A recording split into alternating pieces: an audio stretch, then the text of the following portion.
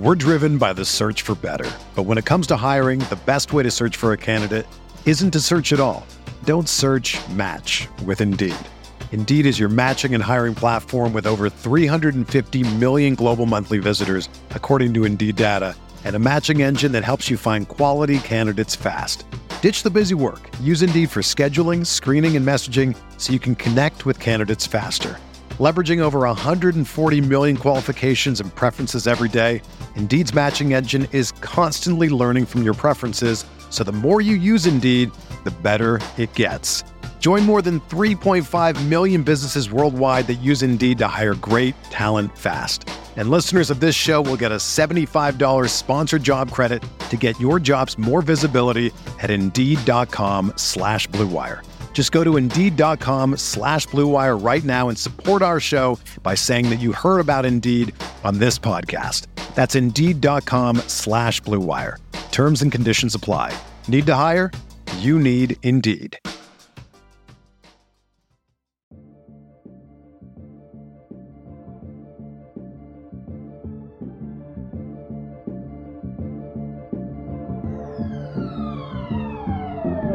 In the hands of Waiters, 3 seconds left for 3 in the win. Yes! Dion has done it!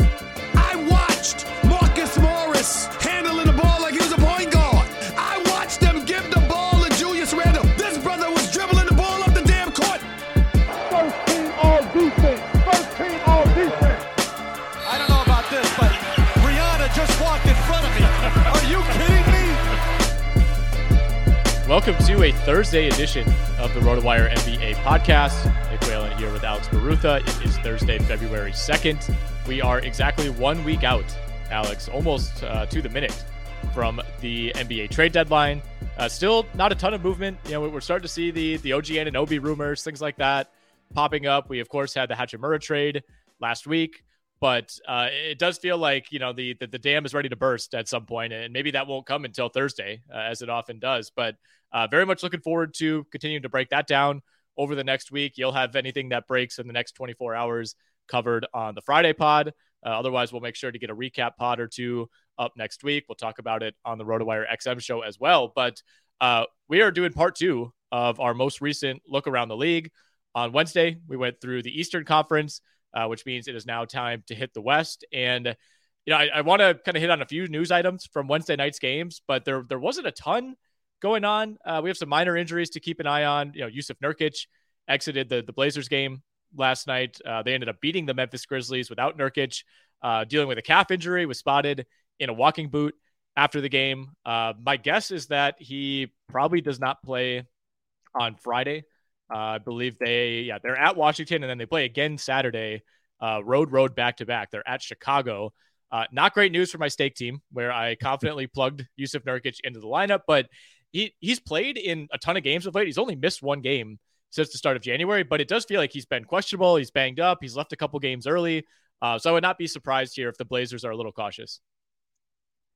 No, that wouldn't be surprising at all. And yeah, Drew Eubanks has his moments. It's not like they're putting out some guy who has like no experience of playing well. They gave Eubanks more run last season. He had a sick dunk last night as well over Jaren Jackson Jr., which is maybe where Jaren Jackson Jr. got hurt. Jaren Jackson Jr. is doubtful for tonight's game. In addition, in that Spurs Kings game, we had both Jeremy Sohan and Trey Jones leave early due to injury. I think they both played less than 10 minutes. Yeah, Sohan's looking really fun lately. And obviously we're going to talk about the Western Conference. The Spurs are one of your teams, so you could bring him up if you so choose. But he's kind of been one of the few bright spots for them relatively over these last few games. I mean, I like to look at last 10, when we do these whip arounds the league. I think it gives you a better context. If you look at the entire season, you have to then parse through like how many games was player X in, how many games was player X out. The last 10, kind of gives you a pretty representative sample. The thing is with the Spurs, you could look at the last 10, you could look at the last 30, the last 15, like it never changes. It feels like they're at the bottom when you sort by defensive rating, like they're always number 30. If you sort by net rating, it's like a jockey between the Spurs and the Rockets for who can have the worst net rating. Their offensive rating over the entire season is hovering around 120. Over the last 10, though, it has been somehow even worse, 125.6. I guess it's still kind of jarring to me to see the Spurs bottom out this hard. It is. Yeah, I mean, I think they must have gotten some very clear insight into DeJounte Murray deciding he would not be re-signing with the Spurs, even if given the opportunity. But yeah, it's a little jarring, and it's in our keeper league, I traded for Keldon Johnson, but I'm also not convinced that he has as much upside as I thought he did in the past. Like, I really thought he was going to have like a great year this year, like pass really well, these huge scoring performances. He's just not efficient at all. Hasn't passed a ton. In general, it is weird to see. And, they lost Devin Vassell as well. Like we can't, I mean, they basically lost their second best player, right?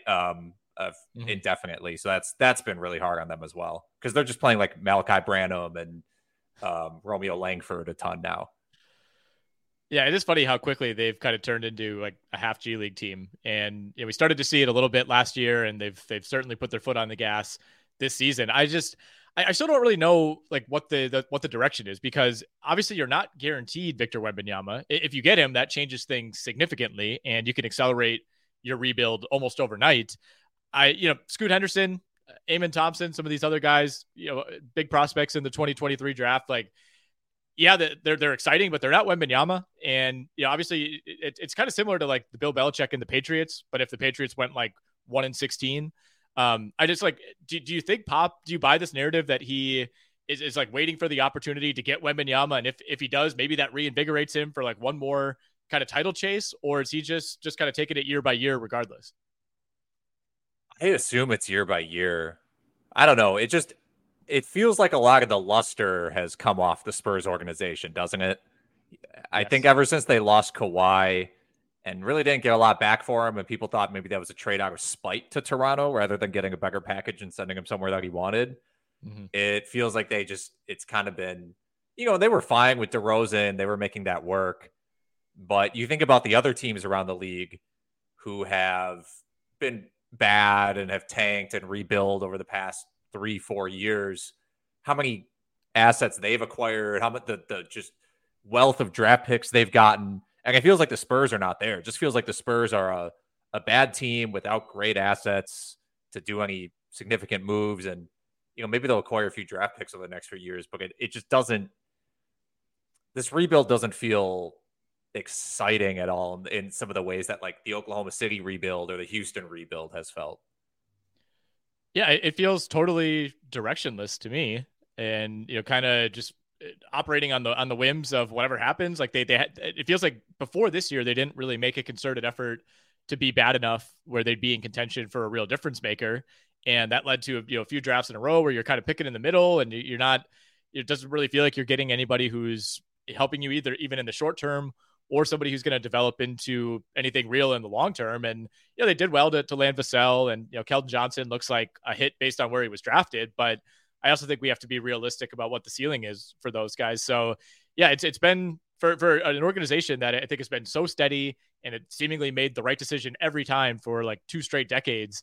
Again, to make that New England comparison, like they've gotten the benefit of the doubt for so long that you want to keep giving it to them. But when you start to look at things objectively, like they just haven't really been the same franchise the last 5 or so years. They have not been. All right. Well, maybe now we can skip the Spurs. I don't know what else there is to say. We're gonna go in order of record. So they were going to be our 14th team anyway. But we'll address that when we get there. We'll start at the top. I have the Denver Nuggets. They are 35-16, number 1 in the Western Conference. Nikola Jokic has pulled ahead once again in the MVP race.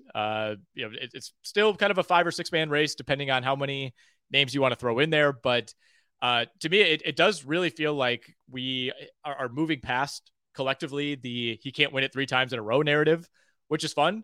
But at the same time, I also don't know that, like, I think Jokic has been the best player this year, but I also don't think, for example, like Giannis should be 11 or 12-1 to win MVP. Like Jokic has been amazing, and the Nuggets are the best team in the West, but I also don't think there's been a massive gap between him and guys like Embiid and Giannis and Tatum and Luka.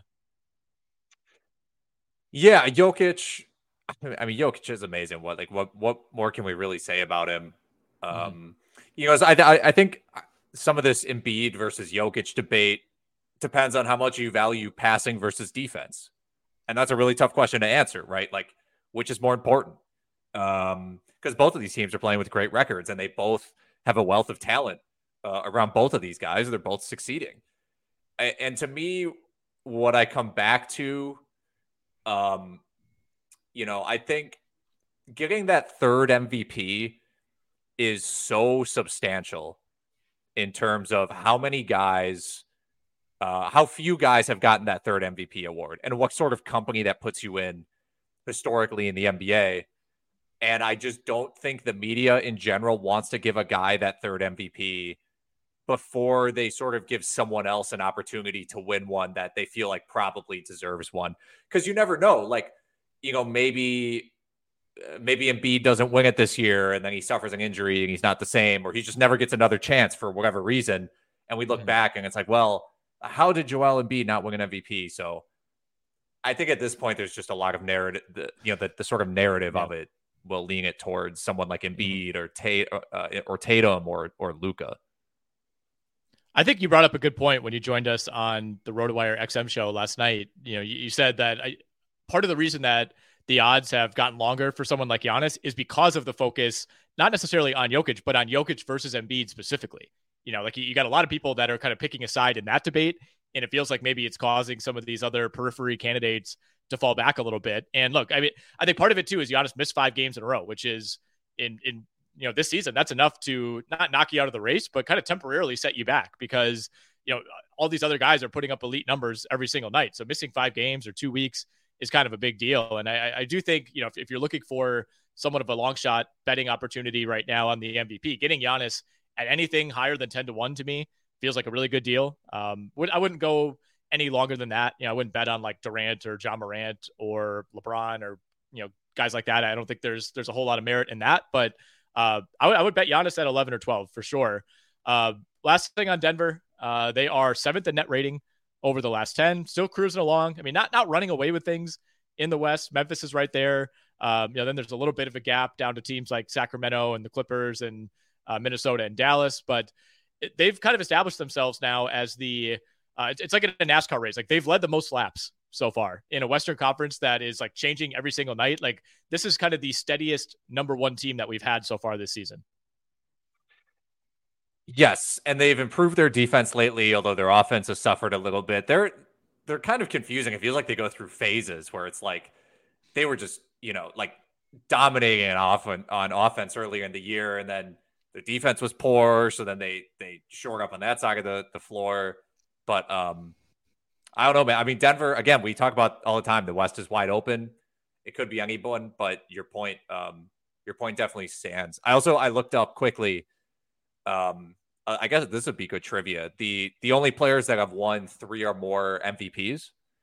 Okay. And so, yeah.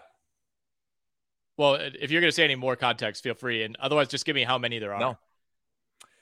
There are 1, 2, 3, 4, 5, 6, 7, 8. Whoa, that's way more than I thought. 8? Okay. Kareem. Yes. LeBron. Yes. Larry Bird. Yes. Michael Jordan. Yep. 4. Magic? Yes. Okay, that's 5. Shaq? No. Not Shaq. Okay. I feel like I'm obviously missing some pretty blatant ones. Oh man. Did Duncan get 3? He did not. I think he got 3 finals MVPs. Yeah, okay. He got 3 finals MVPs, but I don't know then. I don't know. Who are the others? You didn't say Bill Russell, did you? Bill Russell. No, I did not say Bill Russell. Wilt Chamberlain. And this one's sneaky. Moses Malone. Oh, okay. There's nobody that I feel horrible about. I mean, obviously I should have gotten those guys, but like I was paranoid that I was missing someone from like 1990 to present. Right. Yeah, and I think Malone feels like the odd guy out, but he also had a very underrated career at the same time. But this is what I'm talking about. Like I think a lot of voters don't want to be like, you know what? Giannis you're basically like Bird, Magic Johnson, Malone, Chamberlain. Like you're among those guys. I just don't think voters want to do that. Or the same with Jokic. They feel more comfortable in that two-time MVP category. Like the two-time MVP category is pretty small too. It's Bob Pettit, Steve Nash, Karl Malone, Jokic, Duncan, Curry, Giannis. Mm-hmm. I just don't think voters want to avoid a guy that.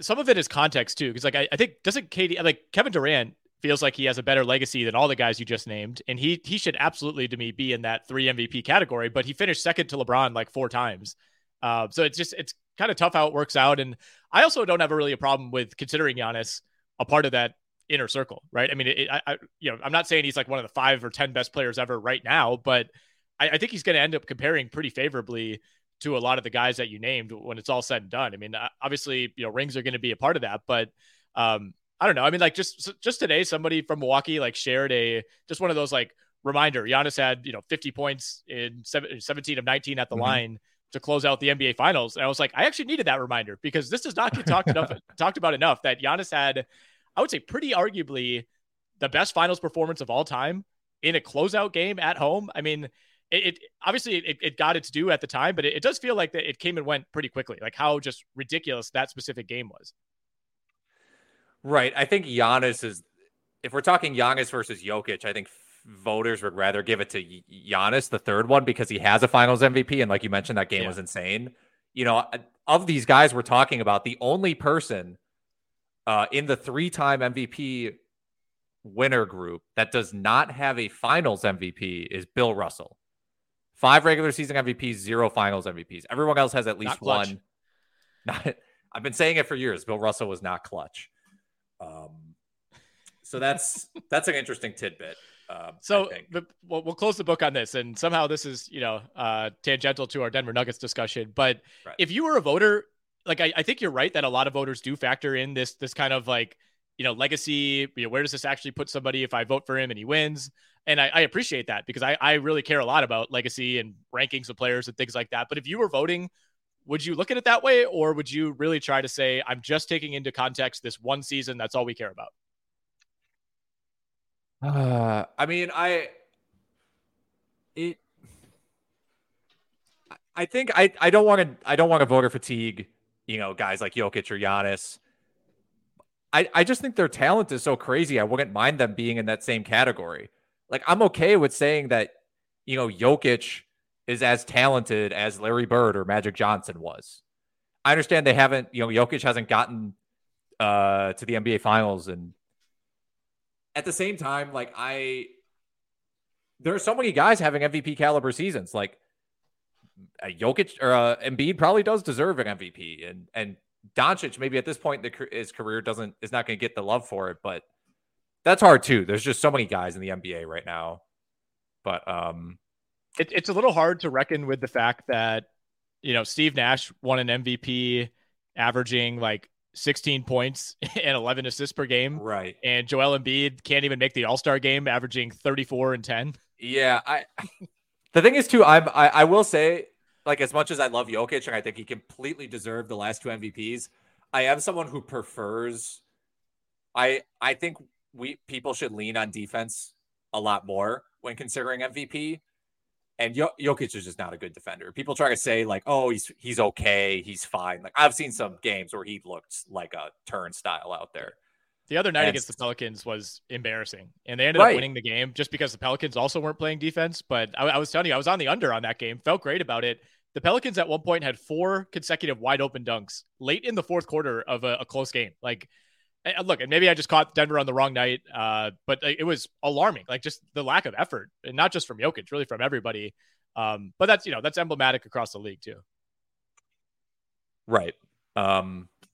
So anyway, yeah, I guess we're moving on to the Memphis Grizzlies, who have they've been without Steven Adams for the past 5 games, I believe, and are 1-4 during this stretch, really struggling without him. Although Desmond Baines missed some time as well, which has definitely hurt them. But I believe he's back. We mentioned Jaren Jackson being out tonight. And they are currently, which I didn't say, second in the West at 32-19.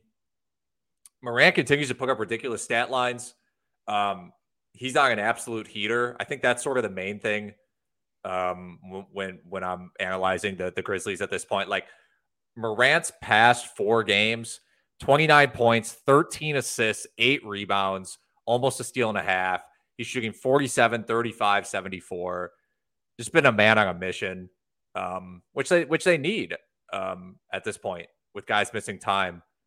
And I think they are a legit finals contender, but how I've felt about them over the past couple of years still remains where it just gut feeling, it feels like they're a guy short, which I think is why those OG Anunoby discussions continue to involve them. Yeah, very interested to see what happens there. It feels like we might be heading toward a Pelicans versus Grizzlies bidding war for OG Anunoby. Right. Which Memphis is the team that I think becomes slightly more interesting, but there's maybe some recency bias there because New Orleans just hasn't been very good lately. But whichever of those teams, if it's one of those two that adds Anunoby, I mean, we'd be looking at Ja Morant, Desmond Bane, OG Anunoby, Jaren Jackson, Steven Adams as a starting lineup. And then obviously, you could start Jackson at the 5 and insert Dillon Brooks for a little bit of a smaller look. Like that is a hell of a top 6. Yeah. And in New Orleans, it would be, McCollum, Ingram, Anunoby, and Herb Jones as a defensive tandem on the wing with Valanciunas. And obviously they have a deep bench as well. Didn't even mention Trey Murphy. So like, do you have a favorite landing spot if you're picking between those two? I mean, I would love for the Pelicans to just go all in and just kind of come out of nowhere, because they just, until this moment, it doesn't really feel like they've been in the discussion for Anunoby or for really anyone, because they've been really aggressive lately, and I've liked their moves a lot. Like getting McCollum was a really nice move. I loved their acquisition of Larry Nance, and getting OG Anunoby is, I don't think they're going to win the title without Zion being healthy, but it gives you just a little more insurance on the wing. And I would just love for them to be aggressive. I think Zion's that good right now. That's the thing. I think Ingram is very good. I think Zion is that good right now. Your window, like McCollum is aging a little bit. So I'd be okay with them striking now for Anunoby and dealing some picks and young guys. Yeah, and I don't think anybody is that scared of Denver. Maybe I'm not giving them enough credit, but I don't think anybody looks at them as like, the 65 win Warriors or anything like that. I think, teams like Memphis and New Orleans, you add Anunoby, I think you could pretty easily talk yourself into being favored in that series. So I totally get it from both teams' perspective. The Sacramento Kings, this has to be the earliest we've ever talked about the Kings in a podcast like this. 29-21, they're up to 3rd in the Western Conference. I will admit defeat. I was totally wrong about the Kings. They got off to a positive start. I thought they would fade. I took an automatic under on their win total. I don't even know what it was. They might have gone over it already. And I was wrong. This is a pretty good team. However, they still don't have a lot of depth. I don't really trust any of their depth at any position, although Trey Lyles has played pretty well. Malik Monk has been solid. They also have had no injuries. And I know Sabonis is playing through an injury, but injuries have ravaged seemingly every other team in the league, the Kings have pretty much been immune. Yeah, the most left-handed player in the league broke his right thumb. Turns out that doesn't matter at all. I agree with you. I think the injuries thing matters a lot. You're right. They've been 0 time due to injuries, essentially. Yeah, I was wrong about them too. I didn't think they'd be this good. And I just didn't think, I'm like, where are you going? Where are you going if Sabonis Fox is your 1-2? That's just kind of my opinion. That's actually a little bit still my opinion. I don't believe in them as a playoff team. I think their defense is not good. It hasn't been good all year. It hasn't improved lately. And I think they're going to get exposed a little bit when it comes to De'Aaron Fox has been better, right? I still think teams are going to let him shoot in the playoffs. I think they're just going to guard against the drive. 33% 3-point shooter this year. Sabonis can't shoot. He also can't drive right to save his life. I think there's just ways, if you really scouted them, that you could expose them. Plus, none of these guys have real playoff experience besides who probably has the most playoff experience. Harrison Barnes has the most playoff experience on this roster. And then what? Kevin Huerter? Yeah, probably Huerter. Barnes has at least played in the finals and won the finals, I suppose. Went to the playoffs with Dallas. What a strange career. Like he has just been the most slightly above average player in NBA history. Well, Wiggins is going down almost the exact same path. Yeah, ironically, which is okay. He is. I feel like Wiggins' highs have been a little bit higher than Harrison Barnes, but yeah, shockingly similar careers in a lot of ways. Like Barnes is one of those guys that'll probably be pretty productive into his mid to late 30s, and he'll rank like way higher in a lot of like career statistics than you would ever think, because he doesn't miss games either. Like he made like from like 2012 all the way until this season, which I don't know if he's even missed a game yet. Like he's been like 77 plus games almost every year. I'm not gonna run the query, but I bet if you did like total points scored from 2012 to 2023, Harrison Barnes would be alarmingly high on the list. I think he would. We're driven by the search for better, but when it comes to hiring, the best way to search for a candidate isn't to search at all. Don't search, match with Indeed. Indeed is your matching and hiring platform with over 350 million global monthly visitors, according to Indeed data, and a matching engine that helps you find quality candidates fast. Ditch the busy work. Use Indeed for scheduling, screening, and messaging so you can connect with candidates faster. Leveraging over 140 million qualifications and preferences every day, Indeed's matching engine is constantly learning from your preferences, so the more you use Indeed, the better it gets. Join more than 3.5 million businesses worldwide that use Indeed to hire great talent fast. And listeners of this show will get a $75 sponsored job credit to get your jobs more visibility at Indeed.com/Blue Wire. Just go to Indeed.com/Blue Wire right now and support our show by saying that you heard about Indeed on this podcast. That's Indeed.com/Blue Wire. Terms and conditions apply. Need to hire? You need Indeed. When you need mealtime inspiration, it's worth shopping Kroger, where you'll find over 30,000 mouth-watering choices that excite your inner foodie. And no matter what tasty choice you make, you'll enjoy our everyday low prices, plus extra ways to save, like digital coupons worth over $600 each week. You can also save up to $1 off per gallon at the pump with fuel points. More savings and more inspiring flavors make shopping Kroger worth it every time. Kroger, fresh for everyone. Fuel restrictions apply. Another day is here, and you're ready for it. What to wear? Check. Breakfast, lunch, and dinner? Check. Planning for what's next and how to save for it? That's where Bank of America can help. For your financial to-dos, Bank of America has experts ready to help get you closer to your goals. Get started at one of our local financial centers or 24/7 in our mobile banking app. Find a location near you at bankofamerica.com/talktous. What would you like the power to do? Mobile banking requires downloading the app and is only available for select devices. Message and data rates may apply. Bank of America NA, member FDIC. Okay, we got the Clippers next. Continue to be a confounding team, but they're cooking a bit lately. 6-1 over the past 2 weeks. Second ranked offense during this time. We've gotten more games out of Kawhi Leonard and Paul George lately, and I think ultimately the main story here is Kawhi is playing really, really well, looking like himself lately. If you take his past 11 games, he's 30 points a game on 56, 47, 92 shooting. That's absurd. And that's in addition to 6.5 boards, 4 assists, 2 steals, half a block, and 1.6 turnovers. Like I don't know what it's at anymore, but I looked him up the other day when I was writing my article for Tuesday, and he was the 6th ranked player in 9-cat per game over the past month. He's out of control. And this just continues to prove, like, Kawhi and Paul George, if those guys are healthy, like, you got to look out a little bit. Ironically, during this stretch, their defense has been pretty poor.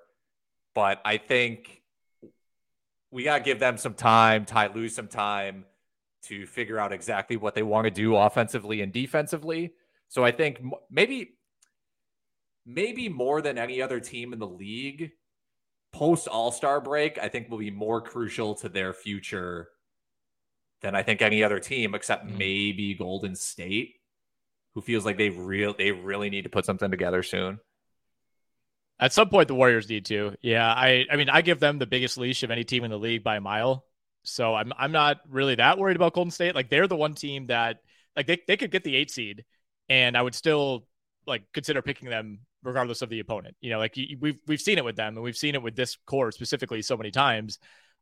Whereas these other teams that you want to give the benefit of the doubt, like even when the Clippers were partially healthy, like the one time in the postseason when they were healthy, they ended up bowing out. So I don't know, like you can just never trust this team whatsoever. And like, even if Kawhi stays healthy the rest of the way, it's like, you're always going to be expecting that injury to come at some point in the playoffs. So yeah, I mean, we're kind of seeing it with the Clippers, but at the same time, they're still only 4 games above 500. And I mean, if they don't win the title this year, like what are we looking at? Like, is this after this season? Obviously they'll in theory have more opportunities, but you're also not expecting Kawhi's health to get better as he ages. Like, is this just going to go down as one of the great what ifs? I think they still have next year. I mean, financially, they're essentially like locked into next year. You take a look at their books and it's like, they're going to bring back the same roster next year. Maybe Reggie Jackson goes somewhere else. He's expiring. I think the year after that, we're talking 24, 25. That's when you got to start. That's the year you're sort of thinking about, because Paul George and Kawhi Leonard have player options. And, they're going to decline those. So next year they're expiring, and then you got to make decisions. Like you're saying, I don't think it's over if they don't get it done this year, but then they have to really, really gun for it next year, or just fully like pot commit to giving these guys like give Kawhi Leonard a 4-year deal or something like that. Which, I mean, I think you should factor in too that they're building that new arena in Inglewood. Like, You're going to put a crap team in there. You're going to trade Paul George, Kawhi Leonard, and like send out a 25-win team to your new arena. I don't know if that's going to happen. Yeah, you got that $48 million player option coming for Kawhi in 24, 25. Paul George on basically the exact same contract. It's going to get interesting. We are on just a horrible pace so far. We'll try to go quicker through the rest of these. However, I'm going to slow us down because Harrison Barnes, I have the number. Where do you think he ranks since he entered the league? So starting with the 2012-13 season until now, total points scored in the regular season. Let's go 35th? 28th. Ooh. 28th. So he's ahead of Chris Middleton, who came in the league at the same time. He's ahead of Blake Griffin. He's ahead of Kawhi. Wow. He's ahead of Gordon Hayward, Zach LaVine. Obviously, some of these guys have played fewer seasons, but yeah, he's in the top 30. I think about what we'd expect. Ahead of Blake is crazy. That feels ridiculous. Yeah.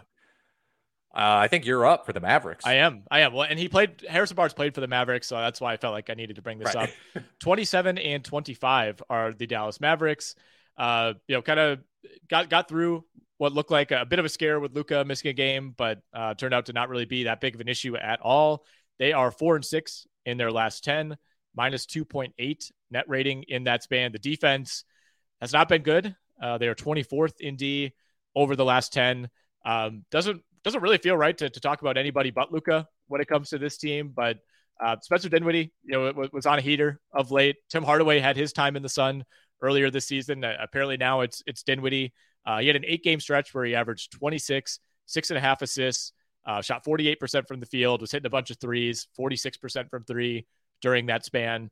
Not really expecting him to keep this up. It feels like he always has a month like this every year. Yeah. I don't know if you mentioned Christian Wood's been out for them. Yep. Christian Wood missed the past 6 games. But yeah, this team, man, I don't know what you do. Like, it feels like they should do something at the deadline. I heard some rumors that they're shopping Dorian Finney-Smith and Christian Wood. Sure.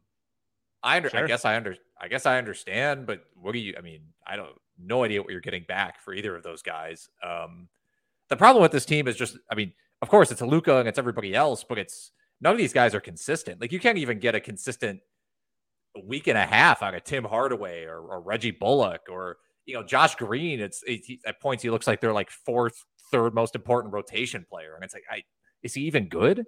No. So if we're talking playoffs, like I can sing all the praises about Luka I want. He's completely deserving of an MVP. He's the only reason this team is 27 and 25. And we've seen him play really well in the playoffs and get far-ish before, farther than people thought he would. But if we're talking like finals, I don't think they have enough. No, me neither. You got Luka, and that's enough to get you a decent amount of the way there. But in my opinion, not enough to finish the job. Don't look now. The Minnesota Timberwolves are the 6th seed in the West at 28-26, and are 6-2 over their past 8 games. With the league's 2nd best defense during this time. Is Rudy Gobert good? Jaden McDaniels has also been great for them as well. I've seen some great sort of advanced defensive numbers about him. They unleash him against a lot of times smaller guards and have him crowd them with size, and that seemed to work for them. Of course, their offense isn't playing that well. They're downtowns. I mean, you have to just, I think, lean into your defense at that point. But Anthony Edwards, we talked about him as a potential all-star when we did our sort of all-star picks the other day, and he just continues to put up great numbers, man. It's you go back pretty far. Like if we're talking about past 14 games, he's averaging 28 points on 47, 40, 84 shooting, 6 boards, 5 assists, 1.7 steals, like almost a block. The turnovers are a little high, 4 turnovers to 5 assists. I don't love that, but the volume's crazy as well. And he's getting a lot of those turnovers back by stealing the ball on the other end of the floor. So he's sort of looking like he should be their go-to guy in the future. And, at this point, when they add Towns back, I mean, I don't know. Like sometimes you add a guy back and it gets jumbled for a little while, but if they can be basically a 500 team, stand pat until Towns gets back, things are going to get a little interesting. They're a little interesting right now. Absolutely. I think they're going to be in a good spot. It's to me, the big question is, like, does Towns mess this up? And I think that's very possible, but they got to be pretty happy with where they are, especially how dark things looked like 3 weeks ago, to be sitting in 6th place with no Towns. And I think we probably don't see Towns till after the All-Star break. Like they're at least going to be one of those teams that I feel like it's either going to be really good or really bad. Like I don't see Towns coming back and they just go 500. Like we're either going to look back and say that he kind of messed things up and they don't know how to play with him, or he was the missing piece to really push this team closer to the top 3 in the West. Edwards, by the way, 20th now in per game value, 8 category, in total value, because he has missed, I think, 0 or maybe 1 game. He's played 54, so he's not missed a game. He is the 5th ranked fantasy player in total value 8 cat. That's awesome, man. Higher than I expected. Yeah. All right, that brings us to the Golden State Warriors. We are to the middle. They are 7th in the West. Man, it feels like they should be lower, honestly. Like we've seen teams like, Phoenix and New Orleans go through these rough stretches. All of a sudden, they're down at like 8, 9, 10 in the West, and Golden State, it hasn't been good. Like it's been almost Raptors-like, where you're kind of waiting on things and you're just waiting for them to have like a nice 2 or 3 week period where they look like their old selves. And really the last time we saw that was around Thanksgiving. They went on a nice run, but ever since then, they've had trouble stringing wins together. They've basically been going every other for the last month or so. Blew a big lead against Minnesota last night to end up losing that game. But like we said earlier, it's the Warriors, and you're always going to be scared of facing Curry, Clay, Draymond, Poole in a playoff series. I think so. I mean, at this point, it's just more so about how their depth is going to step up. And that's been the issue all year. Is Kuminga ready for these playoff minutes? I've really liked what I've seen out of DiVincenzo for them, which is not surprising at all. Like he's a Warriors guy. I'm not that worried about him, but and of course you don't use your depth as much in the playoffs, but you also cannot be just playing your guys 45 minutes a game in the first round of the play, like for the entire playoffs. I just very rarely does that work out. And you're right. They're like Raptors West in way. Like I have no idea what to think about them. We can keep talking about this pedigree that they have. And of course they have it, but like, what's the precedent for a team being like 3 games, 4 games over 500 at the end of the year and winning the title? It's just, that doesn't happen. So they got to go on a run is what I'm trying to say. I agree. And that run will probably come at some point, but yeah, it's almost more interesting if it doesn't come. Yeah, like we know what the run looks like. We've seen it time and time again over the years, but you know what, the Warriors going into the playoffs without ever looking like the Warriors would actually be kind of interesting. It would be, yeah, and they would get an interesting first round matchup out of that as well. Right. Yeah, I mean, if it was Warriors Memphis first round, that'd be awesome.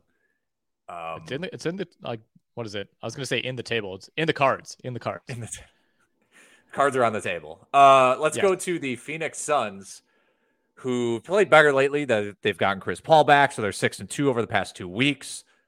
Offense is struggling. Defense is doing fine. Of course, that's to be expected with Devin Booker still out, although it sounds like Booker might come back next week, which will obviously be great for them. But at this point, you know, they're down to 27 and 26, so they're sort of digging themselves out of a hole. Like I mentioned, Chris Paul's been playing really well lately. Ayton's strung together 4 nice games in a row. Bridges continues to pop off here and there.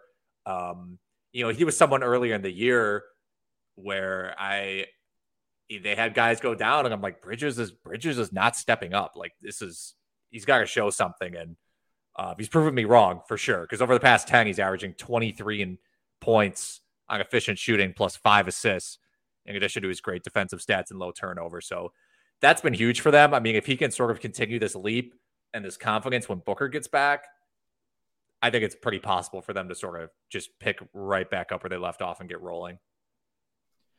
Yeah, took a hard loss last night to the Hawks. That was pretty ugly. Kind of a weird game for Chris Paul there. I don't know. I mean, I'm not that enthused with the Suns. I'm pretty convinced that they missed their window. They had 2 golden opportunities the last 2 years, obviously making the finals, and then, you know, falling short last year.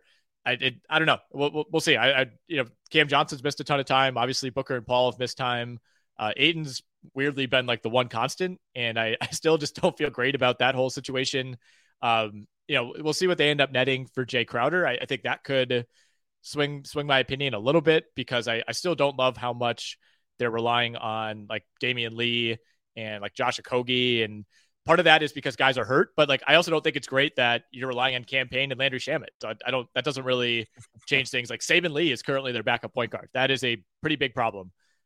So yeah, even when they have their guys back, it's a different story. They'll be in the mix, but I still feel like they need to fill out their depth if they're going to truly compete with Denver, Memphis, New Orleans. I mean, even last year, like Dallas took care of them with a much worse roster. Yeah, that was pretty damning last year. It was. All right, Utah Jazz. They are in the 9 spot. Wow, I cannot talk. 9 seed in the Western Conference. 9 seed. They are 27 and 26 after a win last night at home over Toronto. You were all over that. Cash the Utah money line in our best bets. 131-128 was the final there. Walker Kessler, man, I feel like that's really what we need to talk about here. 7 blocks last night in 30 minutes, 8 of 10 from the field, 14 boards, 17 points. They're starting him alongside Olynyk and Lauri Markkanen right now. So a pretty big lineup. That to me is super encouraging, because I kind of felt like all along Olynyk was going to be the linchpin. And if he was traded, you know, that's when we would see Walker Kessler excel, but it's already happening. And now it's like they could not find a trade for Olynyk, and I don't really think it matters. Like Kessler, you know, we're well beyond the point now of like being able to just go grab him off the waiver wire. Yes. That lineup, it feels a little weird, like Olynyk, Kessler, Markkanen, but Markkanen plays a lot like a 3 now, and you know, Olynyk can sort of handle a little bit. He can pass. So I think it'll be fine. But the reality is I still think this, you know, Danny Ainge is going to do everything he can to get rid of Olynyk. And it sounds like Vanderbilt could definitely be on the block. You got to assume Mike Conley's on the block, even Clarkson. So this team may look completely different after the trade deadline next week. And so, I mean, if we're talking fantasy basketball, if you got space on your roster somehow, or maybe you're in a keeper league and your team is bad and some of these guys are just basically hanging out for free, you want to take a chance on like Talen Horton-Tucker. I mean, I don't even know. Malik Beasley could get traded as well. Zach Lowe seems to be convinced that Malik Beasley's basically gone. So everybody else on this roster, you never know. But I don't know. They continue to play well. It's hard to say. But yeah, you're right to bring up Kessler. He looks like you and I had this debate between who we'd rather have going forward, Jalen Duren or Walker Kessler. I can't remember if you picked Duren. I think I was on the Kessler side. Mm-hmm. Do you feel any different about that now based on sort of what we've seen over the past week or two? I don't remember what side I was on in that debate. This is a leading question. I would be Team Kessler if we're talking fantasy, especially. It's not really, to me, it's not really a debate whatsoever. I am firmly on Kessler. I want to make that very clear and get that on the record. Well, I don't mean for fantasy. I mean for real life. It's still, I think it's still Kessler. I mean, Duren, we'll see. I feel like he's kind of the archetype of a lot of the big men that we've seen, although the defensive numbers have been much better lately for Duren. He went through a long stretch where he was not really getting any blocks and steals, and that has changed over the last couple of weeks. He's so young and so raw that it's hard to say. But I mean, Kessler, I kind of thought Kessler would just be like this, like 15 to 20 minute guy who would just go crazy and hopefully you get 2 blocks out of him in that span. But I mean, he looks like he's already going to be more than that. So I would still give the edge to him. Let's go to New Orleans, who we've talked about a couple of times already in this podcast about maybe they can trade for somebody. They're still without Zion, but they've gotten Brandon Ingram back. He's been back for a few games. The problem is they're playing terribly. The Pelicans, now they're 0-7 over the past 2 weeks. I don't know if they're on a 8-game slide. They've lost a lot of games lately. Let's put it that way. Terrible on offense. Ingram has also been launching up a lot of shots, hasn't been especially efficient lately. His usage rates through the roof since he returned. McCollum has been kind of up and down all year. The Valanciunas minutes are all over the place. It's weird. I still believe in them because I think the fact that they were able to put together such a good string of games while Ingram and Zion were out for at least a little while suggests to me like their bench is strong. But at some point you have to wonder, is the bench a little too strong? Maybe we trade some guys for, again, like an OG Anunoby type. We use some of our picks to get a little more top heavy. I wouldn't be surprised if they did something like that because I don't want to say they have like a window right now, but a lot of these teams in the West, again, we've talked about it. There's no like dominant team. They probably feel like, hey, we can make one move and we have a shot at being really competitive here, maybe now and in the next couple of years. All right, we pivot to a team that, in my opinion, does not have a shot at being competitive this season, the Portland Trailblazers, 25 and 26. All due respect to Dame Lillard, one of my favorite players, Hall of Famer, one of the best players of the last decade, hands down. Had another huge game last night, led them to a win over Memphis. But this Portland team is just stuck in the middle once again. And I don't see them having a truly like game-changing trade. It's like, yeah, could you flip Simons for a more defensive-minded player? Sure, but does that really move the needle? I don't think so. We talked about Nurkic being in and out. He's been banged up. Not a great bench for this team. Shaedon Sharpe, I remain pretty high on going forward, but it still looks like he's like a couple of years away from really being able to affect winning. And I don't think it's going to line up with the best years for Lillard. So to me, the most fun scenario for the Trailblazers is Damian Lillard finally kind of breaking the mold that he set for himself and asking out and trying to win a title somewhere while he still has a couple of good years left. Do you have a team in mind that you think? The Los Angeles Lakers, baby. So obvious. No, I don't know. I mean, there's any host of places, right? I mean, obviously the Lakers, are the team that's kind of like always waiting for these scenarios. But I mean, that would require, taking back the Russ contract and all that, which obviously Portland's probably not super interested in. And I think it would probably take more than 2 future picks to pry Dame Lillard away, especially with how he's playing. But I don't know, like basically any of the top 10 teams in either conference would be pretty interesting. Maybe save for Washington and Indiana. Obviously Atlanta wouldn't make a ton of sense either, but I don't know, if the Miami Heat could find a way to add Damian Lillard to that team, or I don't know. It's like, is there any way that Philly could somehow turn like Tobias Harris and Tyrese Maxey into Damian Lillard with like 5 picks? I don't know. I'm doing this on the fly. Yeah. I mean, if you're Portland, you just need the haul. Like you need the young players who are good right now that have upside. You need all the picks. But yeah, if you're Philly, I mean, I think you have to have that discussion. Every pick that you have and Maxey and whatever you need to fill in for Lillard, I mean, I would do that. There's just not a lot of teams that have all those assets that are willing to necessarily deal them right away, right? So, and how many teams like need a point guard? Maybe some teams like Philly would consider upgrading their point guard. The Clippers need a point guard pretty badly, but they don't really have the juice to get Lillard. Not at all. Minnesota obviously really high on. Yeah, unless Portland is really high on Luke Kennard, I don't think that's happening. Probably not. All right, let's get to the Final Four here. Yeah, the Thunder continue to chug along here, 2-4 over the past 2 weeks. Not a lot there. I mean, Lou Dort's been out, but we continue to get these great performances from SGA. Jalen Williams looks like a really strong pick for them. The Kenrich Williams experience is back. Also has some of the, I was going to say best hair in the NBA, but that might give people the wrong impression of his hair. It's like a mullet. It's hard to really even explain. And Josh Giddey also playing well, but this team they're sort of in a holding pattern. I don't really think they're going to do much at the deadline. I think they're going to let whatever happens happen.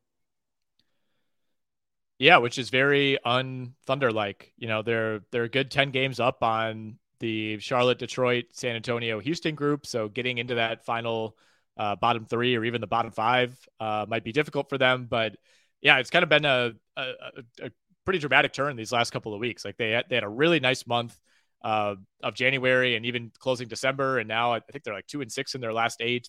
So they've struggled a little bit, but yeah, still, I mean, I kind of go both ways. Like I don't really have that big of a problem with OKC tanking. Like obviously it's really frustrating for fantasy, but I also respect, you know, a team just not being content with settling in the middle.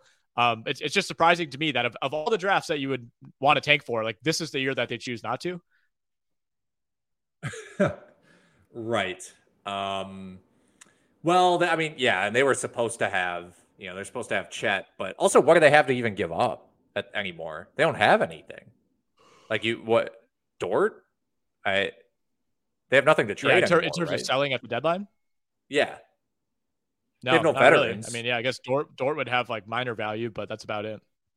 Right. So I don't know what they could even do. Yeah. Well, that brings us to the Lakers. 24-28. Big win over the New York Knicks earlier this week. The Lakers are at Indiana tonight for Tyrese Halliburton's return, and then they'll play Saturday at New Orleans. It should be a pretty fun game. Lakers are in a lot of ways doing what they did last year, where they feels like they take a step forward and then, you know, they take 2 steps back the next night. They've had some late game issues. I really haven't loved what I've seen from Rui Hachimura. I remain pretty low on the end result of that trade, but ultimately it comes down to LeBron and Davis staying healthy. If they do, this team gets mildly interesting. And if one of them goes down, then we kind of know the script from there.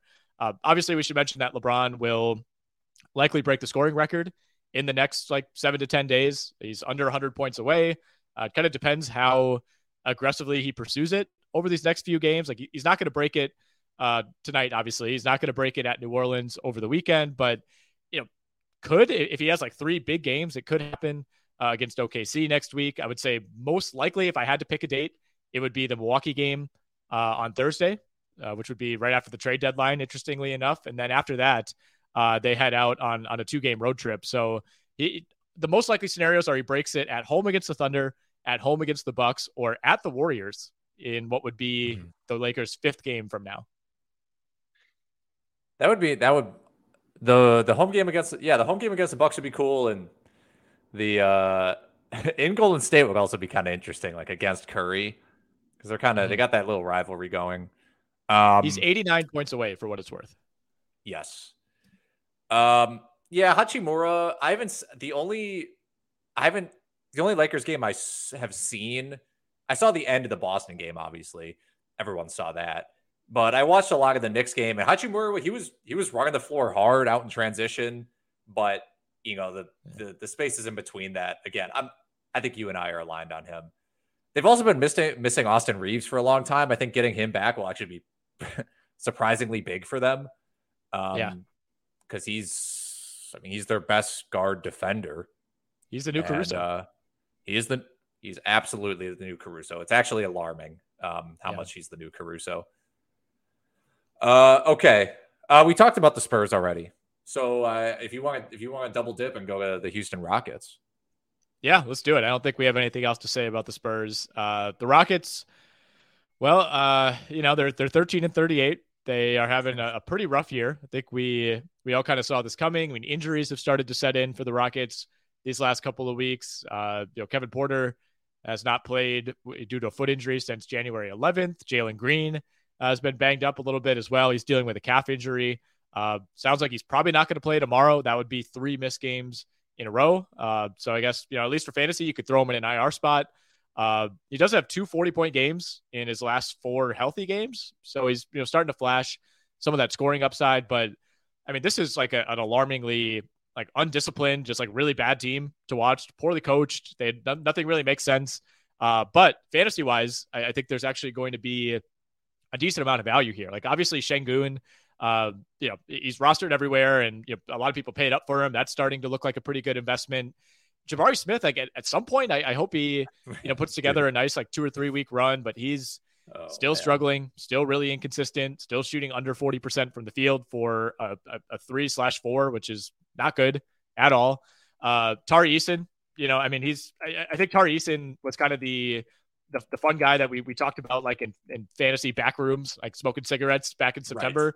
Right. He's become too popular. Good luck grabbing Tari Eason in a competitive league. Chances are he's already gone. And I mean, he had arguably his best game of the season against OKC last night. 20 points, 13 boards, 1 assist, 3 steals, 2 blocks in 19 minutes. He had 12 offensive rebounds. Gotta love the 21 shot attempts. Yeah. I tuned into that OKC Houston game for a little bit, and he was flying around, man. I love Eason, but yeah, he definitely feels like the underground band that someone, everyone discovered, and you're like, well, I've been on this bandwagon for a while. She mentioned Jabari, man. Again, I was watching that OKC game. I also watched a good amount of the Detroit Houston game, and it's is he even out there? I was working late Saturday night. I had the 4 to midnight shift on Saturday. All right. Give me a break. That. Okay. All right. Yeah. You're off the hook. Yeah. I had a bunch of games. I saw more NBA basketball than that. I watched 3 hours of a ton of games, but he's out there. And I'm like, you don't notice him, right? This is sort of what people used to complain about this. And I think it was valid about Andrew Wiggins. Right. And there's some other guys out there where it's you just forget he's out there. Let's put it this way. He has no presence. At no point, if you sat someone down and had them watch Houston, no one would pick out Jabari Smith and be like, that guy's interesting. Not a single person would do that. That guy's a top 3 pick. Yeah, 100%. I mean, the flash games have kind of been there. He's not going to be, it's not going to be like the Jalen Green flashes from last year, where he's not going to have a 45-point game out of nowhere. But, he had 27 and 8. Midway through January against Sacramento, that was nice, but I don't know, nothing ever seems to line up. He'll have games where he'll have double-digit rebounds, but then he'll struggle from the field. He's taking a ton of threes. He's not had a single game where he's made more than 3 3-pointers since all the way back in early December, and he's taking 5 a game in that span, and oftentimes more. So that's kind of the thing that's most surprising. I'm not shocked that he's disappearing a little bit, because that was kind of the scouting report with him was, it was not exactly an alpha type of offensive player, but the one thing that seemed rock solid was the spot up shooting. I mean, he was a easily 40+% 3-point shooter at the college level on good volume. The free throw shooting is pretty good for a bigger guy. He's hovering around 80%, but 30% at the line over a 50 game sample. It's been really rough. I'll give him credit. Lately, he's been getting to the free throw line more. That to me, that's a really big indicator and something he's got to do more often. And he's been blocking a good amount. I mean, he has a defensive upside. like he had a 3-block game against Detroit. He's had 5 games straight with at least 1 block. Like there's stuff there that's happening. It doesn't feel that impactful. But and then, we briefly mentioned Şengün, who is having a career stretch and just looks awesome. Yeah. Potentially the GOAT. It's starting to look that way. He's playing very well. All right, that'll do it. That brings us through the end of the West. You'll be back tomorrow with just Shannon, right? No Ken, he's skipping out. Yeah, Ken, I think it's might be his birthday. I think his wife is doing something nice for him, which is, does Ken deserve it? I don't know. People are talking. I'm not really sure. Okay, well, yeah, well, wish Ken a happy birthday. You'll probably talk to him before I do in person, but yeah, looking forward to hearing you and Shannon talk waiver wire tomorrow. We'll be back next week, previewing the trade deadline, recapping the trade deadline on Thursday. We'll talk about that on the Sirius XM show as well, and hopefully have some more news on the XM front in the coming weeks. So stay tuned for that. This is the story of the one. As a maintenance engineer, he hears things differently. To the untrained ear, everything on his shop floor might sound fine, but he can hear gears grinding or a belt slipping. So he steps in to fix the problem at hand before it gets out of hand. And he knows Grainger's got the right product he needs to get the job done, which is music to his ears. Call, click Grainger.com, or just stop by. Grainger, for the ones who get it done.